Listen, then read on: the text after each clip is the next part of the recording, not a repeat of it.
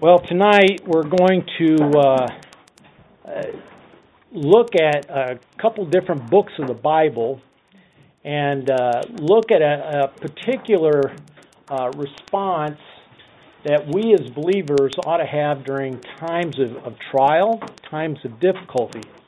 I'm sure that as you've had times of trial, and if you haven't, you're not human, and you don't exist, because life is full of trials. It's full of difficulties. And how we respond to those is very important. Sometimes we ask ourselves, and I have done this, I've asked, why? Why me? And why at this time am I going through this? Why? Why? I'm sure that most of us have asked that same question as to why me and why now. Maybe there's been difficulty in health, maybe with you or maybe with someone that you love, that you're caring for. Maybe they have gone through some major health issues. Maybe they're struggling with a particular disease, or they were injured in an accident. And as a result of this, you may not be able to enjoy things in your life that you would have liked to have enjoyed. A tornado comes through, and it just wipes out the whole neighborhood, including your house. Your spouse and your kids die, but you survived it. And the question is, why me? Why didn't I die? Why did they have to die? What am I going to do now? You know, sometimes difficulties are difficult for us, but they may not seem to be difficult for others, but they are difficult. You still struggle through them. Sometimes in a difficult situation, we also worry. What else is going to happen? What's the next thing that's going to occur that I'm going to have to face? You know, maybe another accident. Maybe I'll get fired from my job or whatever. But we worry about what hasn't happened yet. And I've heard it said that 90% of the things that we worry about, that we worry are going to happen, never happen.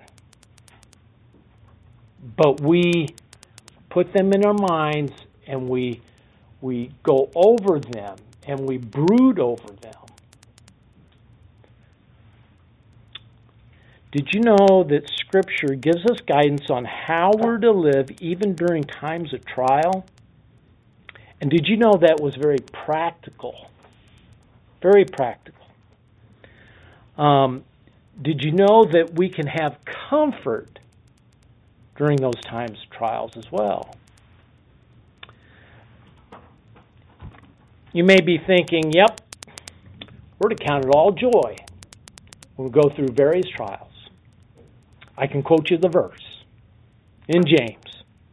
Or you may think, yep, we go through these things for the testing of our faith. Yep. It doesn't show God that we're faithful. It shows us about our faith. And we can go through this exercise of knowledge in our head during times that we're not going through trials. But then, is that all we're to do, is just count it all joy? That's what we're to do in life, just count it all joy, period. What do we do with the rest of our life? What is day-to-day living to look like? What does He want me to do during times of trial? That's what I want to kind of explore a little bit. And if you would, go ahead and turn to Jeremiah chapter 29. And for you more mature people, we know that Jeremiah was not a bullfrog, right? Not a bullfrog. Let me give you some little bit of background concerning Jeremiah before we delve into chapter 29. Jeremiah was a prophet that was relentless at proclaiming the truth. He was relentless. In chapters 2 through 3, Jeremiah, by the direction of God, told Judah to quit flirtation with other gods. Jeremiah repeated this message over and over again. Quit it. Repent. Trust in God. Chapter 7, Jeremiah stated that they lacked obedience to God even though they went to the temple. They looked good. They looked fine going to the temple, but inside their heart, they were wicked. And he warned them to repent of their sin. And that if they didn't, God was going to discipline them. God was going to discipline them. Well, God warned Jeremiah up front that his message wouldn't be well received at all. In fact, at the very beginning of Jeremiah chapter 1, verse 19, it says, God said, "And they will fight against you, but they will not overcome you, for I am with you to deliver you, declares Yahweh." They did fight against him, but they did not overcome him. They did not overcome him. Chapter 26 of Jeremiah, religious leaders plotted to murder Jeremiah because he stood in front of the temple and pronounced judgment against the people because they were not obeying God. So he had an issue with the people, and there was conflict with the religious leaders. He also had some conflict with the rulers of that time as well. In chapter 32, he suffered greatly at the hands of Judah's rulers. King Zedekiah put Jeremiah into prison because of misinformation he was spreading about Babylon overtaking Jerusalem. And then in chapter 38, after he was released, he was thrown in a cistern by King Zedekiah.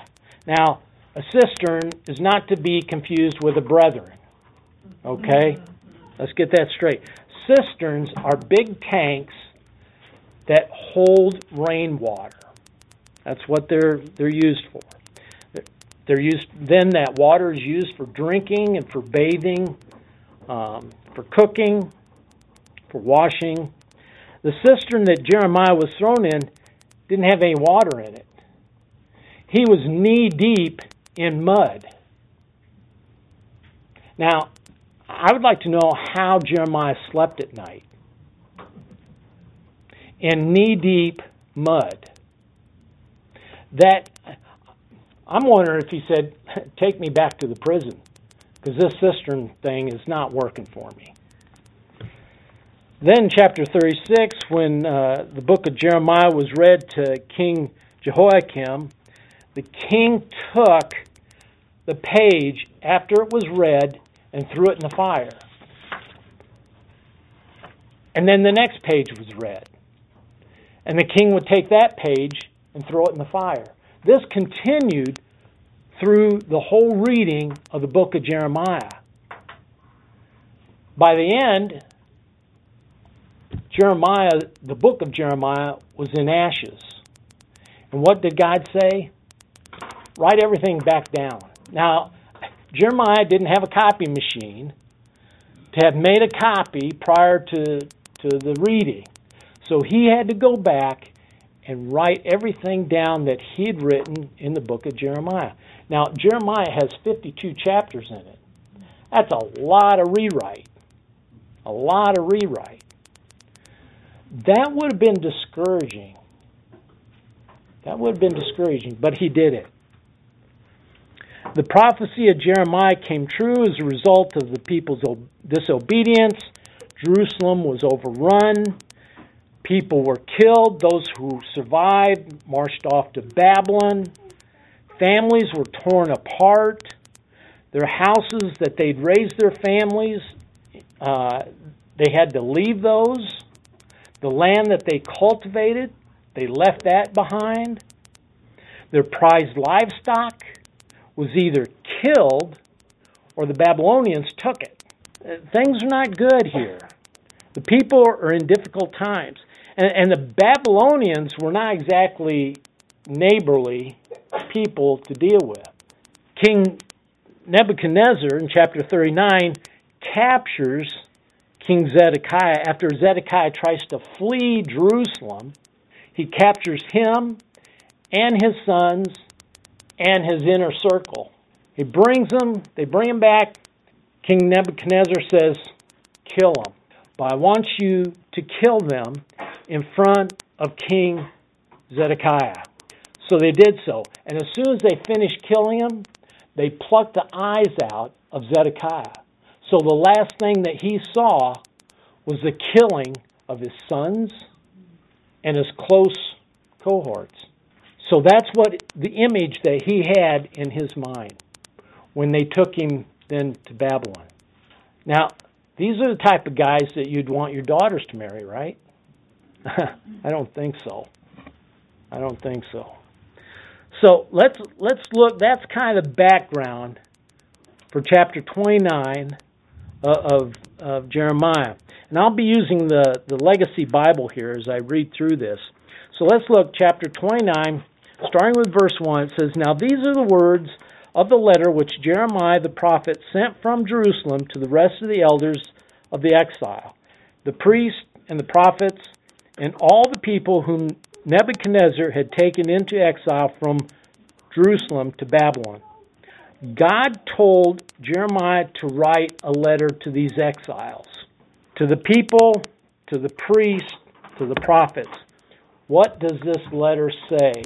Well, let's look fast forward here in verse 4 through 9. It says, Thus says Yahweh of hosts, the God of Israel, to all the exiles whom I have sent into exile from Jerusalem to Babylon.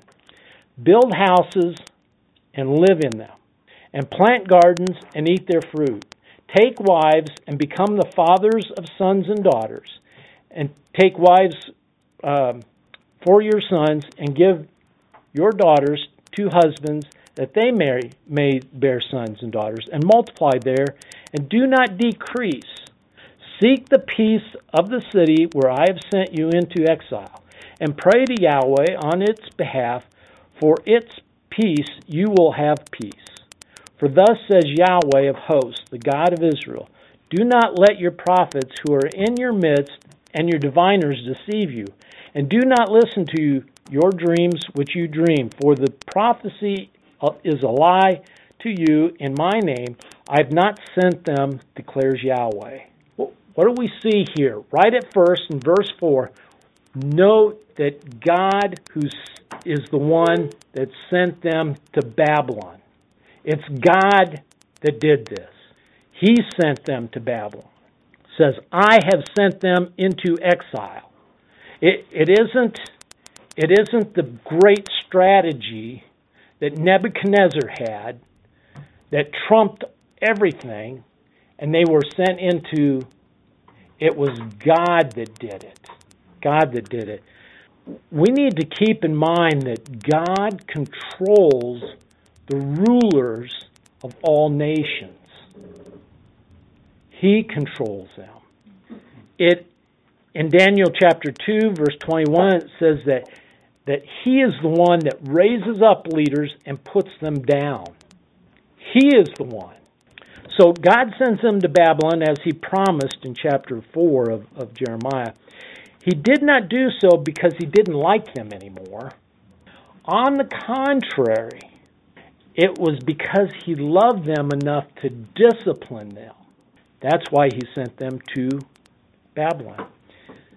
In Proverbs chapter 3, verses 11 and 12, it says, My son, do not reject the discipline of Yahweh, or loathe His reproof. For whom Yahweh loves, He reproves. even as a father reproves the son whom he delights. That's our God. He loves us. He will discipline us at times. Okay, so what does God tell the people to do while living in captivity? Does he say, organize and support a different candidate for president of Babylon? No. Go underground and ambush the government leaders like the zealots? No. Doesn't tell them to do that. Conduct a hunger strike. That'll get them. And it doesn't tell them to do that either. Check in at the local Holiday Inn for a week until this all blows over. No, he doesn't tell them to do any of that. What does he tell them? Verses 5 through 9, practically this is what they're to do. They're to build houses. They're to live in them. They're to plant gardens, eat their produce. The sons and daughters are to marry so they will have children.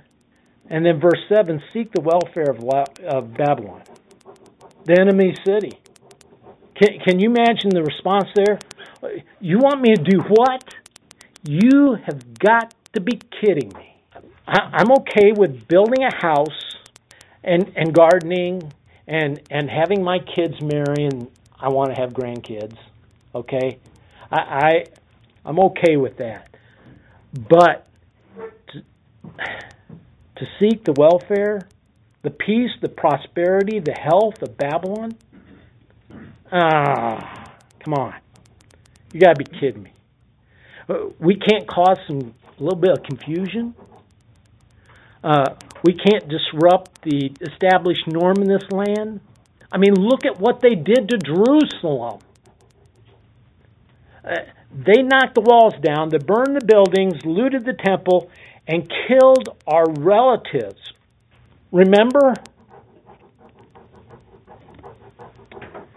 You want me to seek the prosperity of these godless people? Yep. They were to live peacefully in unity among the Babylonians. Mm-hmm. And here's the clincher. What does verse 7 say? Pray for the city. Okay, this is going way too far. Way too far. I'm to pray for the welfare of the enemy city? Okay, I get the part about living peacefully. I can see that. But to pray for the heathens and their welfare and their prosperity, they are nothing but a bunch of... I'm not going to do that. No, this is what God told them to do. But look at the promise that God stated in praying for its welfare. You will have peace. You will have prosperity. You will have health. That is 180 degrees out from what we normally think. 180 degrees out. Put your finger here in Jeremiah, because we'll be back, and turn to 1 Timothy chapter 2. 1 Timothy chapter 2. Because Jeremiah writes, and Paul picks up on this whole point. 1 Timothy chapter 2, verses 1 through 4. First of all, then I exhort that petitions and prayers, requests and thanksgiving be made for all men, for kings and all who are in authority, so that we may lead tranquil and quiet life in all godliness and dignity. This is good and acceptable in the sight of God our Savior, who desires all men to be saved and come to the full knowledge of the truth. Keep in mind, when is Paul writing this? When is he writing this to Timothy? He's writing this when the pro-Christian ruler, Nero, was in power. They were to pray for Nero, give thanks for Nero, for being in the position of emperor of Rome. That's what they were to do. This man that was ruling over the Roman Empire, who was ruthless to believers, they were to pray for him. According to Romans 13, Paul says that it is God who put the Pharaoh, who put Nebuchadnezzar, Nero, Hitler, Stalin, Reagan, Biden in their position. It's not the bloodline, nor is the people that put them in power. It's God puts them in power.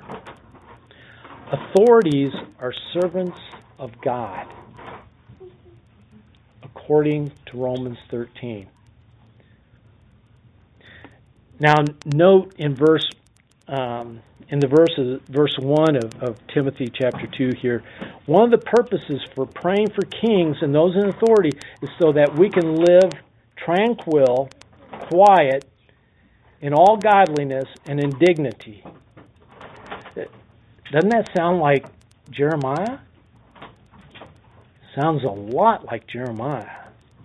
Paul says that praying for authorities is good. It is beautiful to see that. It's beautiful to see that. Praying for authorities is acceptable to God. It portrays a spirit of submission to God's plan, regardless if we know what it is or not. Verse 4. Keep that verse in mind. We're going to come back to that one. Okay? Back to Jeremiah. So in enemy territory, Jeremiah is telling them that God commands them to live life as they were in Jerusalem, or in Jerusalem in Israel. Yes, the climate is different. The customs are different. The Babylonians eat some really strange stuff. But the Jews are not to live a sinful life, but they're to live a life of contentment, not worrying over things that have happened or things that could happen. We spend a lot of time and energy in this last place, worrying over things that might happen. In verse 10 of chapter 29, we see that Jeremiah says that this captivity, this difficulty that they're going through, is not going to be short. It's not going to be a couple days. It's not going to be a couple weeks or months. It's going to be 70 years before they go back to Israel. They're to live for the long haul in Babylon. But there is hope. There is hope that they will return, because God says that they will return back to Israel. There's hope. This is just a short period of time. Yeah, 70 years is a long time, but it's short. It's short. God is loving and He's merciful. Lastly, Jeremiah warns them. Verses 8 through 9 says, look out for false teachers. What they say is going to be different. This was something Jeremiah always faced. The prophets were always prophesying false stuff all the time that Jeremiah was speaking the truth.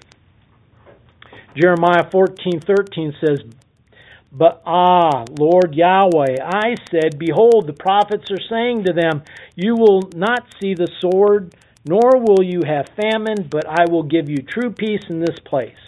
Then Yahweh said to me, the prophets are prophesying lies in my name. I have neither sent them, nor commanded them, nor spoke to them. They are prophesying to you a vision of lies, divination, futility, and deception of their own hearts. I can imagine the Babylonians, a couple of false prophets in Babylon. Joseph says, I had a dream last night. Zechariah said, what'd you dream? Joseph says, I dreamed there was a flock of sheep in a pen, and robbers came and took those sheep and put them in another pen. And the true owner of the sheep found out that the sheep were located, and one night he broke down the fence and brought his sheep back. Zechariah says, "Oh, what can this mean? What can this dream mean?" "Well," says Joseph, "God gave me this dream. It can only mean one thing. It means tomorrow night we will go back to Judah. That's what it means." Zechariah says, "Well, what are we waiting for? Let's tell the people to pack their bags and let's go." False. Can you imagine the response of the people hearing this? Because this tickled their ears, because that is exactly where they wanted to go back. That's what they wanted to hear. By virtue of the prophets saying this, that this dream and the interpretation, and it came from God, gives credence to that dream. Gives credence to that dream. Don't we have the same thing today? Well, God told me. God showed me. Same thing. That gives credence to whatever they're going to say. We need to be careful. We need to be careful. Okay, so what we learn from Jeremiah 29 is that when persecutions or trials come, we're to live obedient lives. In some cases, we will mourn loss. There's no doubt of that. But we're not to get stuck in the mourning. We're to live on. We're to live life living in obedience to God. A trial doesn't mean we quit obeying. It may be difficult to continue, but we need to call on others to help us. Others can provide truth and hope for us. You might say, well, that was all good for the Jews. What about me today? Well, let's turn to 1 Peter. And we got to move on here. All right, Peter wrote this letter to encourage members of the church, not in Babylon, but in modern-day Turkey. This letter is not evangelistic.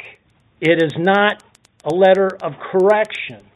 It is not a narrative. What this letter is, it's a letter of encouragement. Peter is encouraging the believers during this time they were suffering tough persecution. Think of World War II and the Nazis and the Jews. The loss of jobs, the wondering where the next meal was going to come from, the atrocities that were performed, the separation from families, the experimentation on humans, the killing of people, whether by starvation, disease, or a bullet. The trials these people in Turkey were facing came at the hand of the government under Nero, that pro-Christian ruler. It is said that the greatest opposition to Christianity is not cults, but rather government. That is the greatest threat to Christianity. And we've seen that, have we not? We see that in China. We see that in South Korea. We've seen that here in America. Some trials in life seem to never end. I'm sure there are believers in Turkey that were asking themselves, when will Nero die? We just want him to die. Get out of here. Or, when will they get a new president? When will our party be put into office so things will be better? These people in Turkey needed encouragement, hope, direction on how to continue in life, just like the Jews in Babylon. They were faced with tough times, and they needed encouragement, and they needed hope.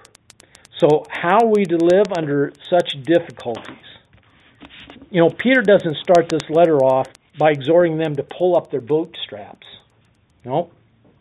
He doesn't say bear down and grit it and muscle through it. No. He starts off talking about salvation. In fact, this letter is, as you see in verse 1, it is written to believers. So it is written to us. It is written to us. 1 Peter 1, he tells the chosen ones about their souls being saved. Then in 4 and 5, he states that inheritance, that the eternal life which they have received does not corrode and cannot be taken away from them. That is hope. That is hope. 11 through 12, he says that salvation has been written by the prophets who carefully searched, asking when the Messiah was going to come. The prophets were longing for that day of the Messiah to come. And now these believers were recipients of that salvation. Not only is this salvation something prophets look for, the angels wanted a glimpse. Verse 12 says, salvation was so wonderful that angels leaned over intently to take a clear look, viewing the transformation of the hearts of new believers. Can you imagine angels straining over a cloud, seeing the transformation that occurred in your heart? Like leaning over the edge of the Grand Canyon and wanting to look at the bottom. They were straining to see that transformation. That's what these people had. That's what we have. Salvation. He's encouraging them for what they have for eternity. He's giving them hope.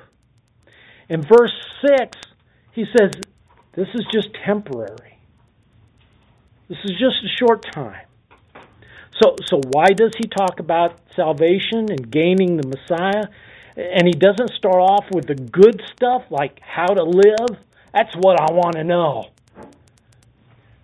Salvation is the basis from which we live. The reason why we live.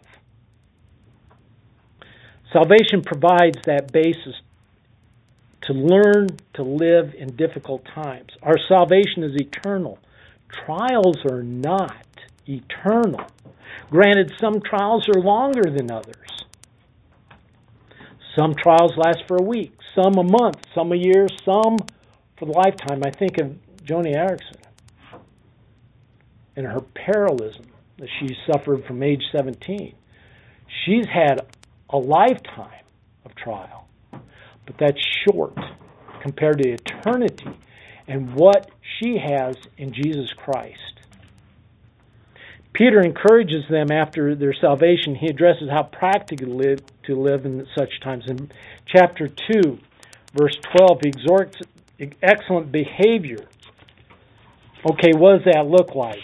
Okay, verses 13 through 14, be subject to for the sake of the Lord, to every institution, whether king as one authority or to governors as sent by him, for the punishment of evildoers and praise to those who do good. You want me to do what? Submit to governing authorities, even Nero or Biden or whomever. You've got to be kidding me. Sounds just like the Jews in Babylon. Verse 15, for such is the will of God. Period. It is God's will that we do this.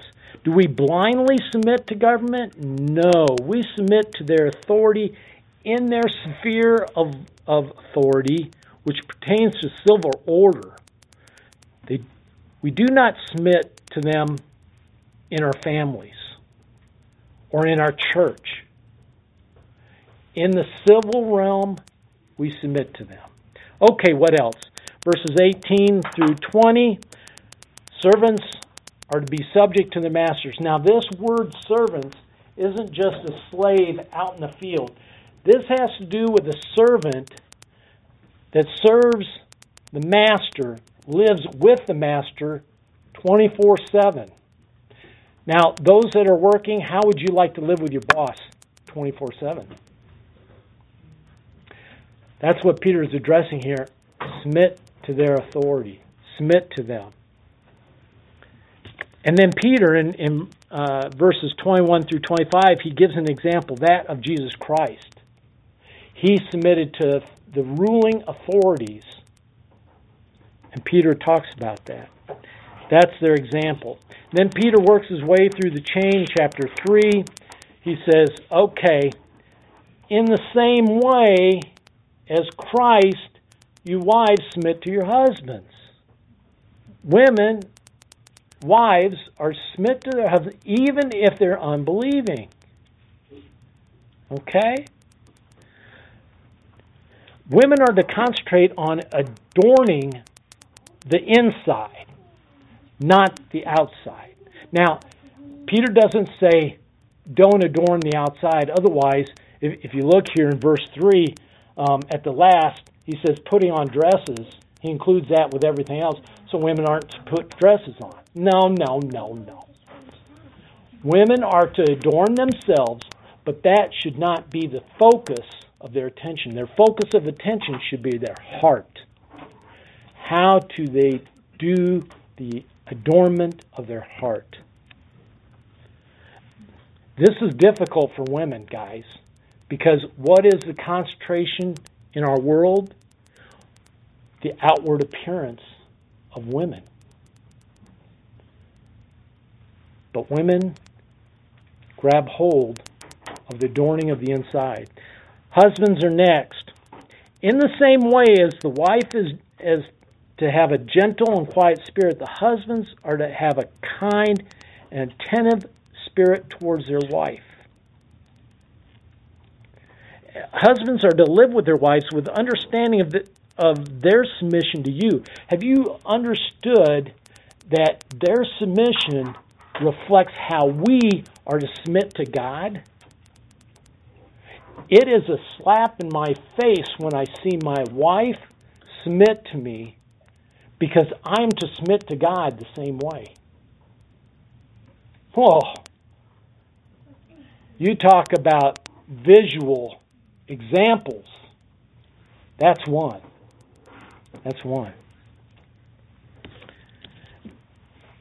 Husbands, they are to understand the difficulty in going through life with you. Be kind. Don't be hard on them. Understand their strengths or weaknesses. They're not like you. They don't think the same way. They don't have just a head knowledge. Put that into action. Support them. Listen to them. Take action when action is due. Look at the latter part of 7. The prayer life of a husband is directly linked to that relationship to his wife. Yikes, men. How you treat your wife, how you respond to her, how you are getting to know her dictates your prayer life as well. That's pretty stiff. Pretty stiff. Then verses 8 says, summing it up all of you people, slaves, wives, husbands, did I leave anybody out? I think that covers about all of humanity there. Live harmoniously, sympathetic, brotherly, kind-hearted, humble in spirit. Oh yeah. By the way, verses 13 and 14, expect to be wrongly accused. You might be asked, why do you live the way you do? Why don't you go out drinking with the guys? Why don't you gossip? Why don't you tell raunchy jokes? Why don't you tell jokes about our president? Did I step on toes? Why don't you steal from the company? Verse 15 tells us, be ready to respond to those questions. But sanctify Christ in you as Lord in your hearts, always being ready to make an defense to everyone who asks to give an account for the hope that is within you, yet with gentleness and fear. Keep in mind what the context of that verse. I hear that verse a lot, but it's a result of how we live. We're to be holy, set apart. We're to be different than the world. And because we're different, that's going to cause people to ask questions. Great opportunity for evangelism. Looking back in the instructions of Paul to Timothy in 1 Timothy 2, notice that I told you to keep in mind the last verse 4. When you make all the petitions and the prayers and requests and all that for the kings and those in authority, this is a good and acceptable sight in the sight of God, our Savior, who desires all men to be saved and come to the knowledge of the truth. Why is Paul linking that with praying for authorities? I mean, he doesn't miss a beat in there. Could it be this is evangelistic? Our prayers for the ruling authorities is evangelistic. We can pray for their salvation because God wants all men to be saved, and all men including rulers, including presidents, vice presidents, governors. Pray for authorities and pray for their salvation so they might be saved and come to the full knowledge of truth. That sounds evangelistic to me. Could it be that the life of the Jews in Babylon, living as God instructed them, would cause the Babylonians to ask them, why are you continuing to live life as if you were in Israel, and you're not warring against us or fighting against us while you're here in Babylon? Could it be they would say, give an account of the hope that is within you because of how you're living? So the answer to the question, to the question, you want me to do what during my trial, we can say that we're to live just like the Jews in Babylon captivity who are outside their comfort zone, live life, go about the normal course of life, do not spend your time sulking or about what's to happen to you or worrying about what could happen next. And we're to live like those believers in Jerusalem and Antioch and Rome and those in Turkey enduring some tough political adversity. Live in submission to leadership, government, bosses, husbands. Husbands, live with understanding of your wife. Do not rebel. Do not act like the world and expect to get questioned. Expect to get questioned. Let me leave you with a passage that gives hope during times of difficulty. Nahum was a prophet, writes a burden about Nineveh prior to its destruction. And he writes, the oracle of Nineveh, chapter 1, verse 1. The book of this vision of Nahum the Elshonite. A jealous and avenging God is Yahweh. Yahweh is avenging and wrathful. Yahweh is avenging against his adversaries. He keeps his anger for his enemies. Yahweh is slow to anger and great in power. And Yahweh will by no means leave the guilty unpunished. In a whirlwind and a storm is his way, and clouds are the dust beneath his feet. He rebukes the sea, makes it dry. He dries up all the rivers. The blossoms of Lebanon languish. Mountains quake because of him, and the hills melt. Indeed, the earth is upheaved by his presence, the world and all the inhabitants in it. Who can stand before his indignation? Who can endure the burning of his anger? His wrath is poured out like fire, and the rocks are torn down by him. Boy, what an awesome God we see, but the wrath that's coming on. And then we read verse 7. This is a great verse in the middle of this. It says, Yahweh is good, a strong defense in the day of distress. And he knows those who take refuge in him. Isn't that great? And then Nahum keeps on going, verse 8, but with the overflowing flood, he will make complete destruction of its place and will pursue his enemies into darkness. Whatever you devise against Yahweh, he will make a complete destruction of it. Distress will not rise up twice. Like tangled thorns and like those who are drunk with the drink, they are consumed as stubble fully dried up. From you has gone forth one who's devised evil against Yahweh, or vile counselor. Thus says Yahweh, though they are full strength and likewise many, even so they will be cut off and pass away. Though I have afflicted you, I will afflict you no longer. The awesomeness of God, but he is the stronghold of those that put their trust in him. During times of difficulty, we're to live life in obedience to God. We're not to sulk, not to worry. We press on with life. That is what he is saying here. And we can trust God, because 'tis it sweet to trust in Jesus? It sure is. Father, I want to thank you for the fact that it is sweet to trust in you. And we have no other one to trust in but you, because you are the awesome God. You're the maker of all. You're the creator of all. You're the one that sets up the rulers of every nation, of every tribe.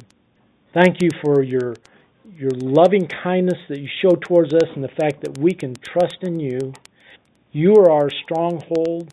You are our fort, our rock, stabilize. And thank you for being a God that loves us so much to provide all this for us. May we as believers grab hold of the truth and living life in obedience to you and not look so much upon ourselves and what we want. In your name I pray. Amen.